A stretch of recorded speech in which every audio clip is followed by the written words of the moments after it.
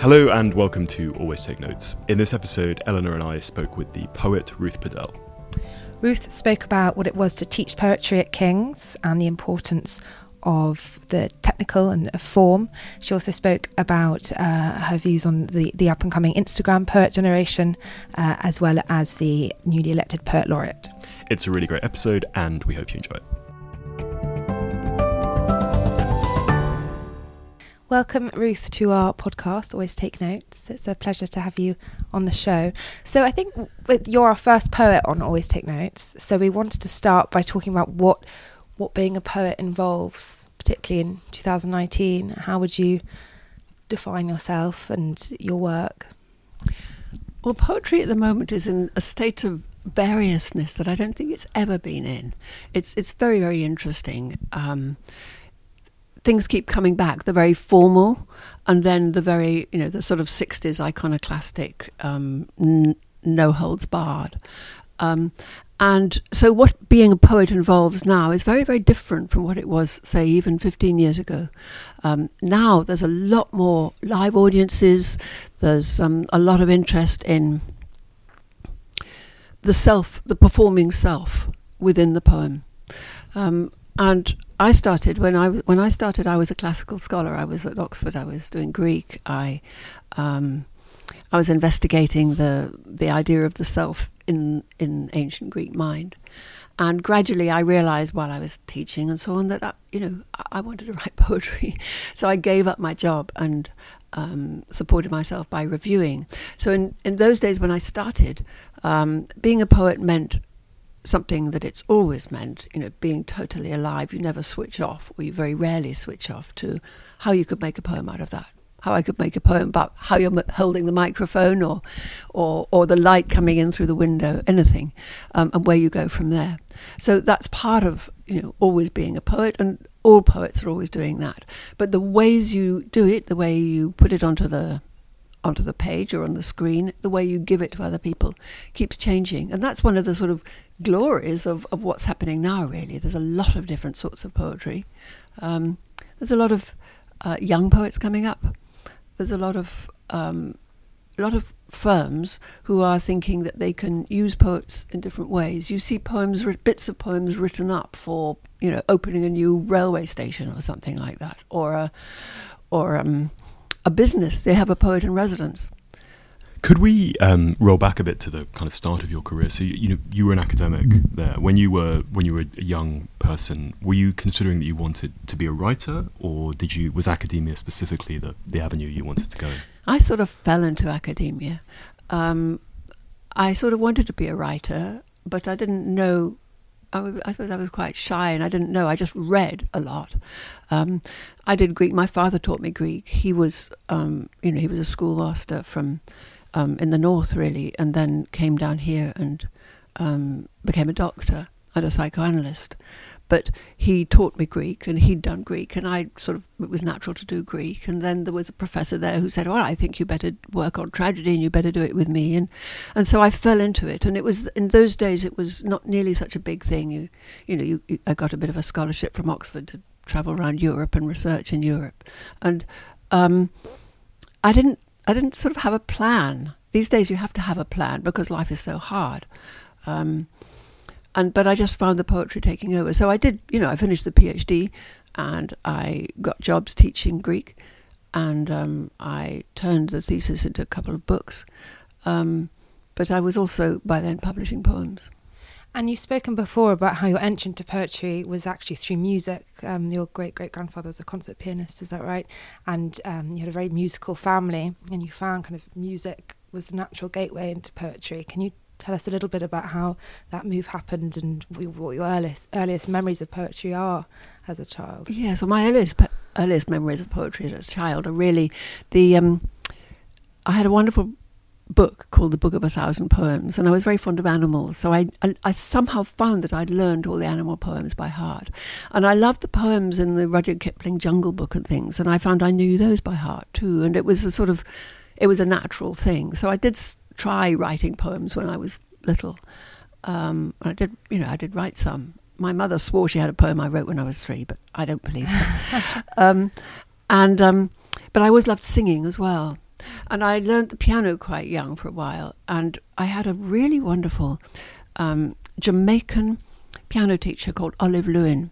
This in Jamaica, her name is sort of sacred. She was then the only black pianist, the only black musician in, I think, the Royal Academy, and she was studying there, and she was teaching. And my father came across her, and I didn't properly practice, so she bribed me to practice by saying that she would accompany me on singing afterwards. And so I had this beaten up little book called the Penguin Songbook, and I learned all these songs for her to sing. I learned 100 songs, and so I think it was through singing that it was particularly how I that was added to the poetry, as it were, and that stayed with me. I always sing wherever I am, try and join a choir or group or something like that. And do you sing any of your poems or any other poems? I don't sing them, but I enjoy saying them, and I think it is a musical thing.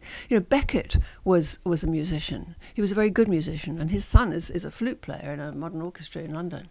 And his spaces, his beats, his cadences are those of a musician. And I think all good poets are also good readers. They have sort of musical sense of when you pause. How you crescendo, how you change the pacing, and so on. So a lot of writers we've had on the show have said that they used to write poetry, or they wrote poetry when they were young, or this was something they did as teenagers. Why did you keep going? A lot of people seem to write poetry at one stage and then move to another form. What was were you just possessed by it as a form of writing? I think you're possessed by it as a natural form of writing, and also you keep reading. A lot of people think they can write poems without actually reading what's being written now, And when I teach on, for instance, an Arvin course or judge a competition, it is sort of quite extraordinary that people think, well, they can write poems, but they don't need to read what other people's poems. I mean, if you were a baker, you wouldn't ever not eat the bread that other bakers have made. You want new ideas. You want, that's a good standard, and so on. And so you need to keep reading what people are writing now. And I think that's one of the big reasons that writers who go on in other genres, they don't keep reading the new stuff. But I kept reading the new stuff, and I got, the first book I bought with my own money was, I think, the last book that Louis MacNeice published. I saw it reviewed in The Observer, which my father took, and I thought, I need this. And you touched on the subject of kind of teaching poetry, so you teach at King's. Yes. So how long have you taught there? Only about 5 years, and I used to be freelance for about 30 years. I was a freelance writer, and so I existed off reviewing and radio work and things like that. So how do you teach poetry? What is your what are the principles of poetry in your mind, and how do you start off a course? How do I start off a course? Well, I ask people why they want to write it, and as we're teaching undergraduates, so they're doing it as a module in an English course. So I don't have very much time with them, but I ask them why they want to write it, and then I get them writing a poem. I structure it quite tightly and suggest what should be in it, and these lines and these lines and these lines, and then I start to go through the principles of, because I lecture as well as do the seminars, and there's a lot of stuff. It's technical stuff, a lot of don'ts, for instance, which Ezra Pound said at the beginning of modernism. I mean, don't keep putting abstract words. One good thing, if you've got a whole lot of people for a week, is to get them all sort of suggesting an abstract noun, and then muddle them all up and get people saying, the examples of it. So surprise might be biting a chili in your porridge, something like that, and then mix them all up and get them to take the examples of things out of the hat. And they realise how much more vivid the examples are, the concrete examples are, than the abstract noun. And the abstract noun is just a sort of loose, baggy thing that doesn't mean anything to anybody. So those sorts of things, it's quite technical. Can we talk a bit about how the poetry publishing business works, both when you were starting out and how it's changed now? Perhaps could you talk a bit about how you first went about getting published as a poet when you were starting out? Yeah, I mean, that route is really the same now, even though the organs of the methods of communication are slightly different. You start sending them to magazines. There are lots of poetry magazines, thousands. And, you know, I always tell people the best way is to go to a place like the wonderful Poetry Library in the South Bank or the Poetry Society in Searle Street. And you go and look at the magazines, see what sorts of things they have. Every editor has a different taste. And then sort of see how your own poems match up and send about 6 to them. And then you wait and you send out others. So the great sort of poetry editors, they read the magazines, they see who's coming up, who's interested, and you know, eventually they keep an eye on them, on who's coming up, who keeps sending poems. You get poems in the Poetry Review or the PN Review or something like that. What was the first poem you had published? I think it was a poem that, I had one in the TLS about structuralism. That was a long time ago. That was a sort of fun poem. But then there was a poem that won a sort of minor prize in the annual poetry competition, and that was published probably at Poetry Review, and then it was published in my first collection. It was about the earliest map.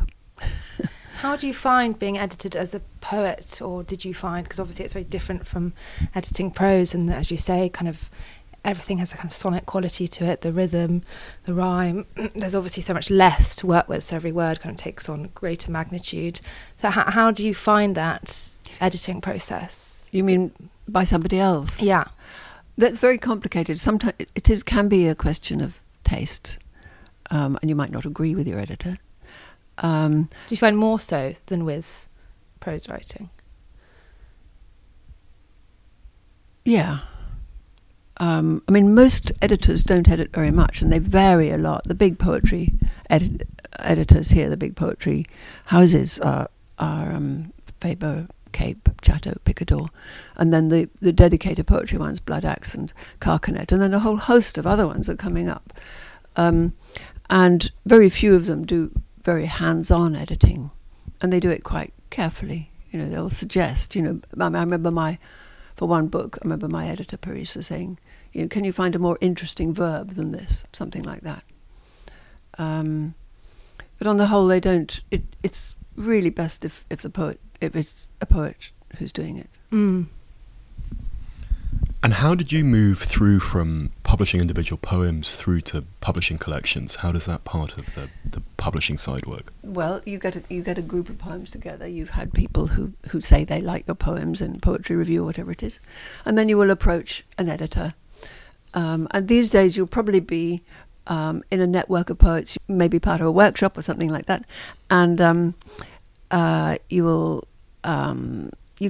you might have approached an editor. You might know who you want to send to. They might even have approached you if your poems are quite striking and they've seen your poems, and you say, can I send a collection to you? Or you send a collection out of the blue.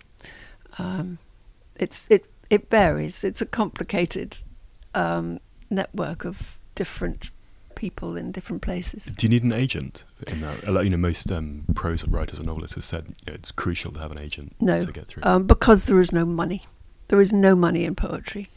So unless you write some extraordinary poems, or maybe if you go down the sort of performance route and are very popular, like Kate Tempest or something, you would that you know, she will get an agent. She got an agent after she won the Ted Hughes Prize, but normally no. I mean, I have an agent because I also write other things. I mean, I write, you know, I've written novels and prose works and things like that. So that's why I have an agent. You want an agent to look after the sort of, you know, the contract side of it. So how difficult was it for you financially working with poetry, and does your money still come mainly from prose rather than... Well, my mum, it's very hard to make a living as a writer anyway. I mean, if you're Jeffrey Arch, you do, but you know, most prose writers have other jobs, teaching in universities, something like that. So I was making money from reviewing, every £150, mattered.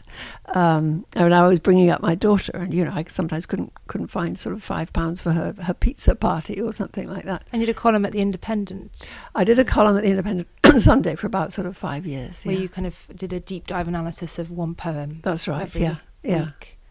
Yes, I loved doing that. It was before email. I had a fax every week. To check it was okay. How did you choose which poem to explore? What nobody noticed is that I strictly alternated men and women. It was extraordinary. I got so many letters, and often they said, it was lovely to see so many women. It wasn't. It was actually completely half and half, but it felt, this was in the sort of late 90s, it felt like so many women, because people were, people normally saw men's poems. Would you say that your work is through a feminist lens? Because obviously you talk about the sexual experience through a woman's eyes, which is still to this day not that common. And of course you were the first female professor of poetry at Oxford. I mean, would you say that it's important to you, kind of writing about the female perspective and also being kind of a female ambassador for the craft? Yeah, I mean, the Oxford thing, I was the first woman to be elected, but I didn't take up the job because there was a sort of fuss around it, and I was sort of... You had it for 9, did you have it for 9? Have it for 9 days, yes.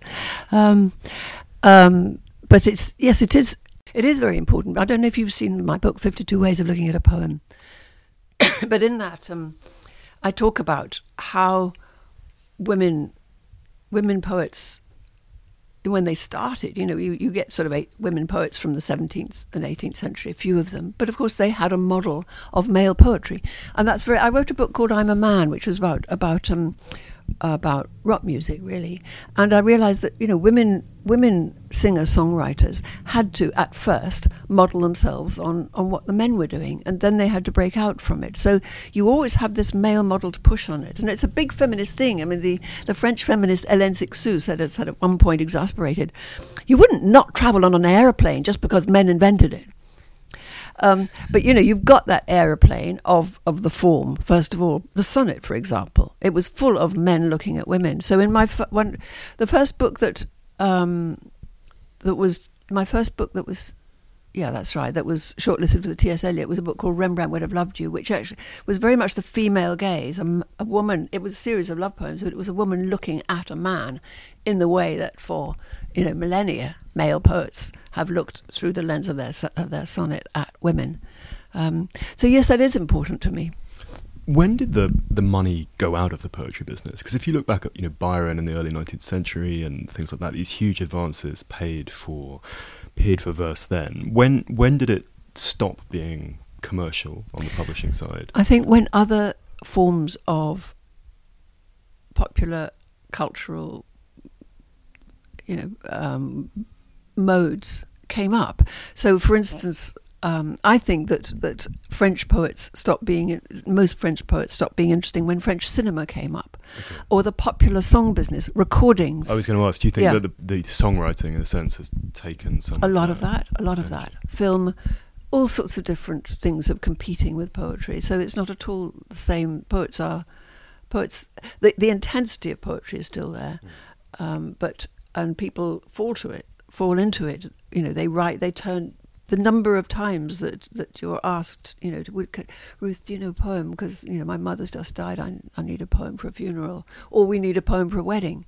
At moments of intensity of life, often only a poem will do. And we touched on earlier about the rise of younger poets and Instagram poets, and as you say, performance poets. There was that essay by Rebecca Watts, The Cult of the Noble Amateur, which is all about how personality poets were kind of dumbing down the form. What is your take on that? Yeah, I haven't read all of that. I mean, I've read some of the argument. Poetry is a spectrum, and you can have, a wide.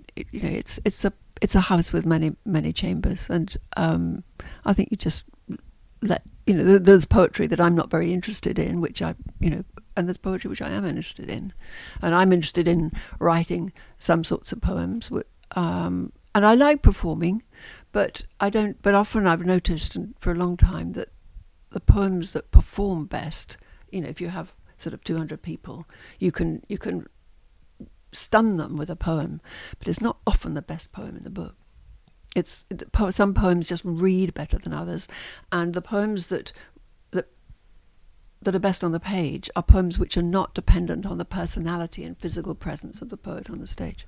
And how much do you feel a pressure to try and engage that millennial audience, which, for instance, is driving poetry sales at the moment, and to try and bring that into your core readership? Yes, I'd like to do that, simply because it's nice to be read, and I feel I have things to say, but I lecture to 18-year-olds, and often I do poetry readings to them. And one girl came out in tears after one, saying that's just like me. It was a poem. It was a poem in my last book about my mother and about getting over the grief of my mother's death. And that's something which does affect everybody whose mother has died, but a lot of millennials haven't yet had their mothers die. Has it changed the kind of broader dynamics of the scene and the industry, for want of a better word? That you said, there's more focus on poetry, perhaps there's more money in the industry and things. Does it seem like less of a kind of cul-de-sac is perhaps the wrong word, but is it an area that you think in the broader literary firmament there is more focus on than there was 10 years ago, 15 years ago? There is, but particularly with the millennials that you mention. And I think that Simon Armitage, now he's Poet Laureate, is going to try and use poetry to focus on climate change. And poetry is very reactive. It takes a long time to write a novel, so there aren't very many great novels about climate change. There are a lot of very important poems that have been coming up about addressing the sort of ecological disasters of our time. Do you know that there's a Martin Amis short story about a world in which the experiences of poets and screenwriters are swapped over? Have you read this? No. It's extraordinary. It's very funny. Sure. All of the screenwriters live in garrets and go to readings attended by small numbers of people, and the poets have sports cars and swimming pools. And it ends with a scene which is like a sort of Hollywood-style development meeting for a sonnet, in which a cigar chewing executive says we love the sestet. Some of us are down with the quartet, but no one likes the couplet, and they're sent to do a brutal rewrite. Do you see sort of elements of that in the celebrity culture around some of these young Instagram-led poets and things like that? Yeah, well, I haven't really focused on them very much, because I don't find their poems as poems very interesting. And you want to read. Why is that? Why? Because I don't find their language very interesting, and I find the tone of voice rather repetitive. But it works for a lot of people. It excites a lot of people. Do you think it is specific? Do you think really their audience are people of the same age? Do you find that in the circles of your generation, a lot of you hold the same views, that you're not excited by that kind of thing? It hasn't to do with views really, but it's to do with tone. And it's to do probably with craft. Mm. There are a lot of very wonderful, interesting poems being written and published at the moment, which don't always get reviewed in the papers these days. They would have done 10 years ago, but it's changed. And I suppose I'm interested in writing. I'm interested in poems that get me going, that take me to somewhere new. Alice Oswald's a very good example. She's, I heard one of her poems on the radio on Words and Music last night. I knew instantly it was hers. Just new thought, fresh thought in every relationship of every word and every sentence. Fresh thought, fresh depth. That's what I'm interested in. Do you find it important to be able to immediately know the poet without the name being attached, just through the tone, by having kind of signature authorial stamp? Well, no, because you want to have new poets coming up all the time, but new poets that can move the poetry forward in a way. But for instance, if say your poems were read by people that knew your work, but they couldn't see your name, would you expect for people to instantly recognise that it was a poem by you because of your personal tone in each poem that you write? I suppose some people would, but I don't think that's not important. It's not as important as good poems being written. That's what I care about, good poems being written and new, interesting poems being written. Can we talk about verse biography, this kind of genre that you looked at with Darwin and then with Beethoven? Where did your interest come from that, and were there preceding examples? Didn't Benjamin wrote an autobiography in verse? Did he? I think so, Good The heavens. Sound of Bells Yeah. or something like that. But were you conscious that you were in a tradition or yourself with that? No, I felt I was inventing something because it was before the Darwin centenary, and because I'm descended from him, various people asked me for poems. And so I did a bunch of poems for Bristol Festival of Ideas, and then I did a bunch of poems for the Natural History. And I thought, well, maybe I could do a book of these. And so I mentioned it to my editor at Chatto, and she said, Ruth, that's a very good idea, but we must publish it on February the 12th, which was his birthday. And this was sort of May of the year before, and it takes rather a long time to make a book, A, to write a book, and then B, to sort of process it and everything. So I had to write it very fast. And I didn't really know how to get the information, because one of the big things, and you mentioned Byron and there's Wordsworth and everybody. In those days, most people who read poetry had the same sort of education. So, for instance, Tennyson knew Latin and Greek from the age of 4. Keats knew no Greek and little Latin. But they all knew the same sort of thing. They all had the same bank of knowledge to draw on. These days, there are so many things to know in the world, and there's so much, everybody's got so much different education, that having the information to write the poem about is a very difficult thing. You don't want to tell people things, and this is one of the things I sort of keep saying when you're teaching somebody. Keats said, nobody likes a man who keeps trying to put his hand in your pocket. And people back away from poetry that tries to tell you something. So it's much more about revealing something. So what about the information that they have to have in order to understand what's being revealed? That's the problem. So I didn't know how to do this. And then the Iraqi guy who looked after my IT then showed me how to open a text box. And as soon as I got that, I thought, the text box, that's odd. So I had marginalia, which was sort of down the side of it. And so the book functions as a tiny little biography. And the poems are sort of partly from his voice and partly from my meditation, snapshots of his life. With the Beethoven, and I thought that was, I don't think anybody else has done that. And then the marginalia were slightly sort of in line with the Victorian, format and idea and setting and everything. And with the Beethoven, I didn't really want to do this, but I've had to, because the poems go through. The poems are all in my voice, but the marginalia are letters and things, so that the marginalia can tell the story of his life, his unhappy, his tragedy about going deaf at 27, his love affairs, his adopting his nephew and all the rest of it. And so I wasn't conscious of a tradition. I think what I'm interested in is doing something new and working with the material to see what the material will say. It's like for a long time I lived with a sculptor, and he worked in wood and stone a lot, and it was very, very interesting to see how he worked with the material, not applying something to it, but letting it speak to him in a way. So you talk about using these poem biographies to reveal something rather than kind of chart a life. What was it, for instance, with Darwin, that you were trying to reveal? Was it a certain character trait that people weren't aware of, or was it an idea that he had? What was kind of the crux? One of the big things about Darwin is why he took such a long time, having seen the mechanism of evolution, what we now call evolution, before he was 30. Why he didn't publish it for a long time, and so I wanted to bring that out, and how hard it was, how hard he worked.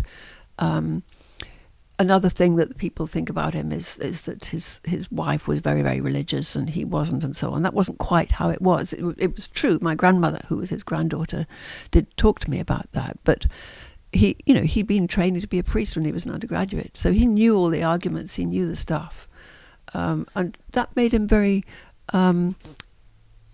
very canny, really, at how he phrased eventually things he put forward. He was only interested in the science and how this could have happened. He wasn't attacking anybody. It was his later acolytes who attacked people. So was that idea your starting point, and you structured your biography around that, or did that point come as you were writing? It came as I was writing, because I only had 3 months to do it. So I just pitched into the autobiography, to the story, and went through the story. And what, in your view, are the determinant factors that make verse, in terms of meter, in terms of rhyme and things like that? Where do you draw the lines between prose and free verse and things like that? How important is, I suppose, the technical craft element of verse writing to you? I think a knowledge of the craft is very, very useful. But it's also the sense of pressure, and the sense of the white space that we have on the page is also it's a physical, a visual manifestation of the sort of pressure of concentration. Sylvia Plath said you have to go so far in such a short time. You have to burn away all the extremities, and I think it's that sense of concentration which is the first thing. Quite apart from, an ear. You have to have an ear about how cadences go, how words relate to each other. Meter is helpful, so you know how many beats there are in your line, how many, what you're doing, how the lines relate to each other. I guess those are the two main things. It's interesting, when I was doing my finals at Oxford, myself and a friend had this private competition as to who could write the most outrageous entry possible for the Lord Alfred Douglas Prize, which is one of the prizes at Oxford, which we thought was a bizarre thing, and that the whole of the Oxford undergraduate English course had damned Bosie Douglas, sort of blackguard and a villain, and yet here was this large prize in his memory. And the poems we wrote were sort of terrible doggerel, but the process did, I think, in retrospect, probably teach me more about how English verse worked than 3 years of studying it. Yeah. Of actually trying to write in that sense. But do you regard those rules as something to follow or something to be broken? They're tools. They're just tools. Part of the kit box. But there's so many other things to read as well, other ways to approach it. Since modernism, since the beginning of, Ezra Pound said to get rid of the pentameter, that was the first heave. So you, as an English writing poet, you've always got to be aware of the pentameter, and are you using it, or are you breaking it? What are you doing?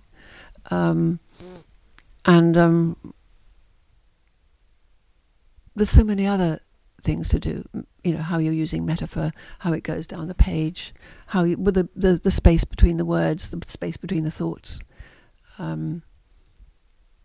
many S's you use in a word, everything.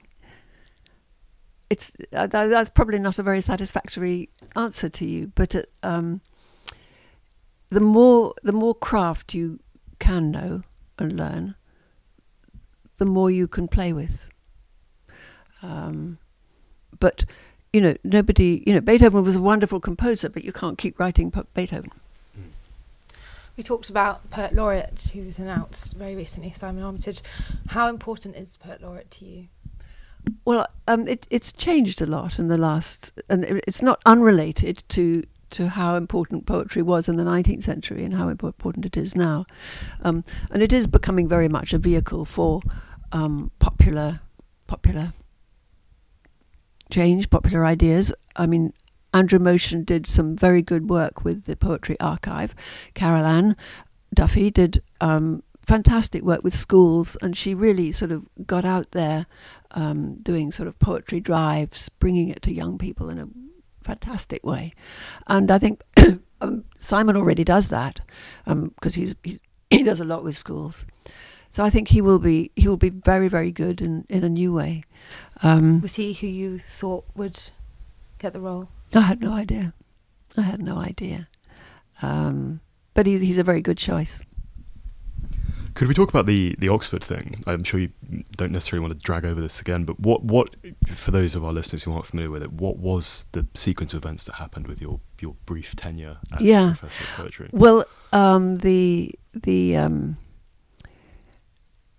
one of the other people up for it, there was a very good Indian poet up for it as well, Arvind Maheshwar, was Derek Walcott. And he'd already had 2 cases of sexual harassment against him, one in Boston and one in Harvard. A lot of graduates, particularly North American graduates at Oxford, were outraged that he was put up for this in view of that, put up for a position at a university. And then somebody, I don't know how it happened, but the first I heard of it was a Sunday Times rang me up and said, did I know that a whole lot of dossier had been sent to a lot of Oxford dons. And these turned out to be pages from a book published by Chicago Press about sexual harassment on campuses. This is all American. But the Sunday Times thought this was, thought it was a secret dossier. And, then people said I had something to do with it. And I said I hadn't. But you can see it's a very fervid election, the Oxford Poetry election. Had you had any involvement with it? No. Okay. Of course not. I mean, I wouldn't, nobody wants an anonymous thing. I mean, it's to send things anonymously is, and also I didn't want to, I had been approached by a journalist to ask about this harassment thing. And I said, look, yeah, there is this, and it's, you don't want, I was shocked. I was shocked that people who were, I felt it was disrespectful to students, to female students, American female students who'd been harassed by him, and also to female students at Oxford.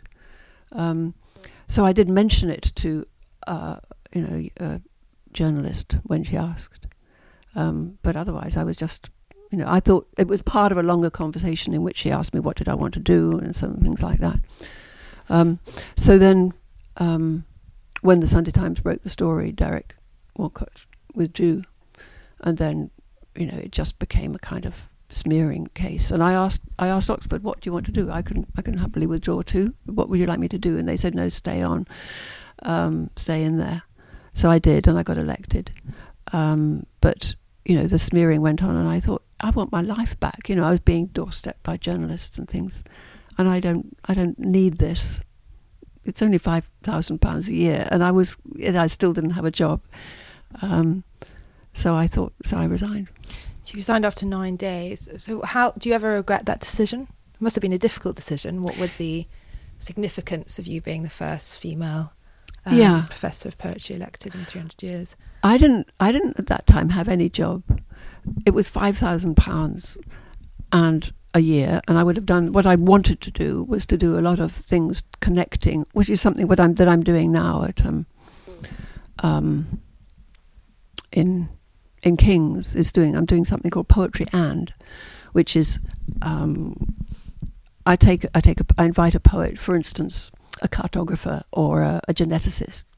An expert in cartography or genetics, and then I invite a poet that I know is interested in it, and they're really wonderful discussions. We have they join in, and the idea is to connect poetry to all sorts of things within a university, because that's what a university is for: is bringing things together, bringing poetry or astrophysics or whatever it is together.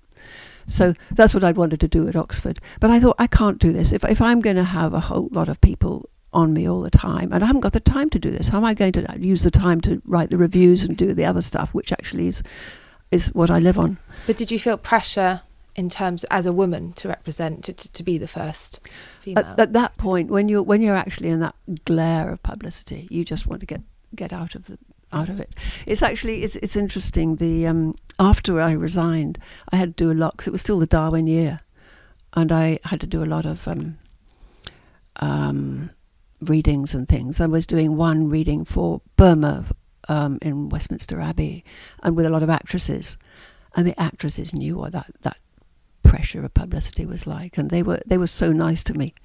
Was it the Sunday Times that published? You talked about how they tactically published the one poem in your collection about was it your father's death or I can't remember. Was it Home Cooking? I can't remember. Yeah, probably. Which yeah. was, you said, was Yeah. you found quite sexist because they chose the one poem that was about sex rather than from the collection that was all about death to kind of portray you in a certain way as the first female professor of poetry. That you Yeah. would only write kind of flimsy, sex-inspired work. Did you find that insulting, or did you? Well, I thought it was silly and a pity, you know. And did you expect it? Of course not. Would you expect it Well, in that time. in that time? Well, as in, it's not. It wouldn't be unusual to have that kind of sexist. Yeah. But poets, presentation on the in the whole, press. poets think about their work, and they think about what they're trying to get across. They don't, on the whole, think about how people are going to misinterpret it. Can we talk about Beethoven again Yeah. in some more detail? So how, you obviously have a musical background as well. You played and you sang.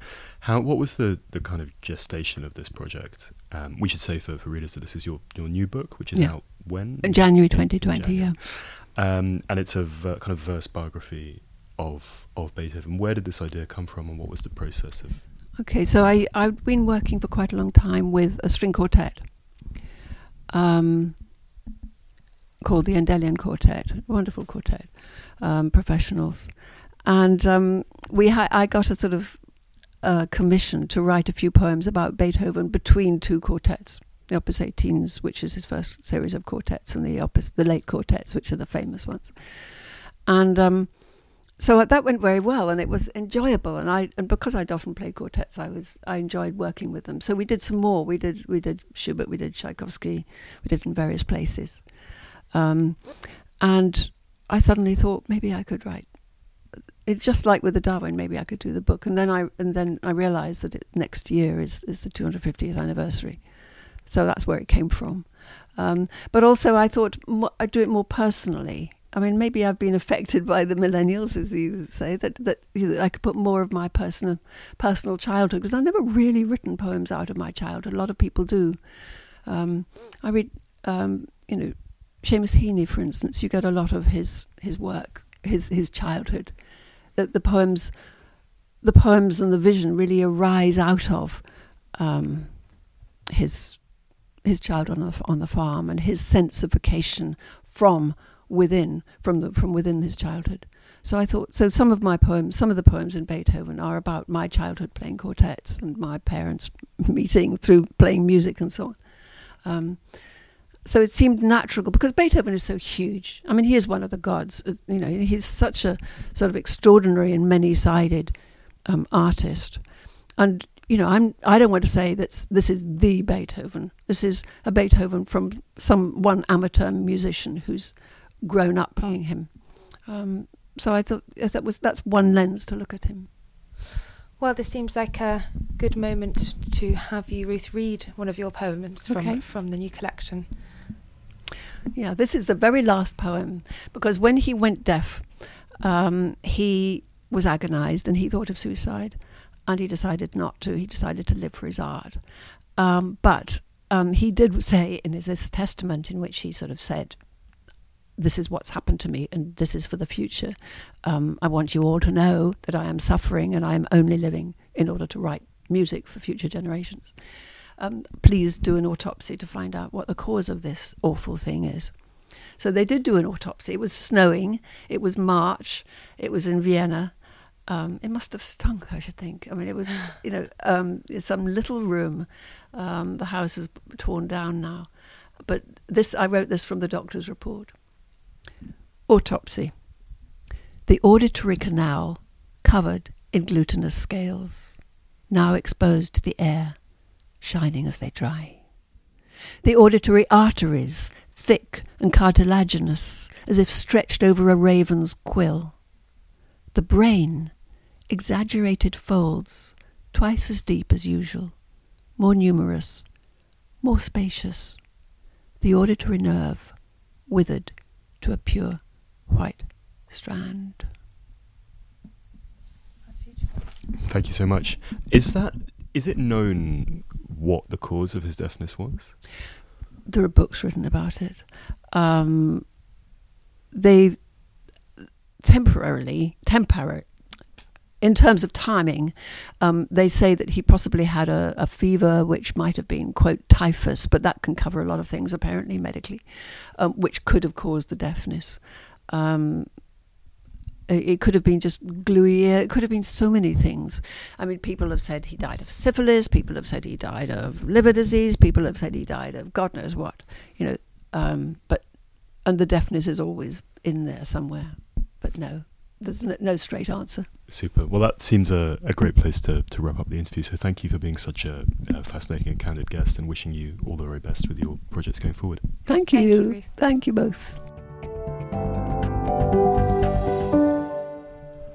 So hello, it's us again with a swift update from our lives. Ellie, you've literally just stepped off a plane. Is that right? Have. I got to sleep at 3 a.m. and then actually had a strange dream where we recorded this interview with Ruth, which is very strange, and then woke up and obviously did it. Well, this is service above and beyond the, so I had a bit of deja vu. The podcast requirements. In terms of me, I've been in France. I was working on a magazine story, which was good, but back now and wrapping up various other things. But yeah, I think this is an interesting episode. We hadn't had a poet before, so new direction. Yeah, it was brilliant. And I thought Ruth's new collection of Beethoven poems I haven't ever read a poem biography before, so for me it was an education. A new literary direction. Mm-hmm. Anyway, this has been Always Take Notes, hosted by me, Simon Acomb. And me, Eleanor Halls. Our producer is Nicola Keane. Our social media is handled by Zara Hankier. Our score is by Jess Danheiser, and our graphic design is by James Edgar. You can find us on Instagram at Always Take Notes, or on Twitter at Take Notes Always. You could also find us on iTunes. We'd love it if you could subscribe, rate and review.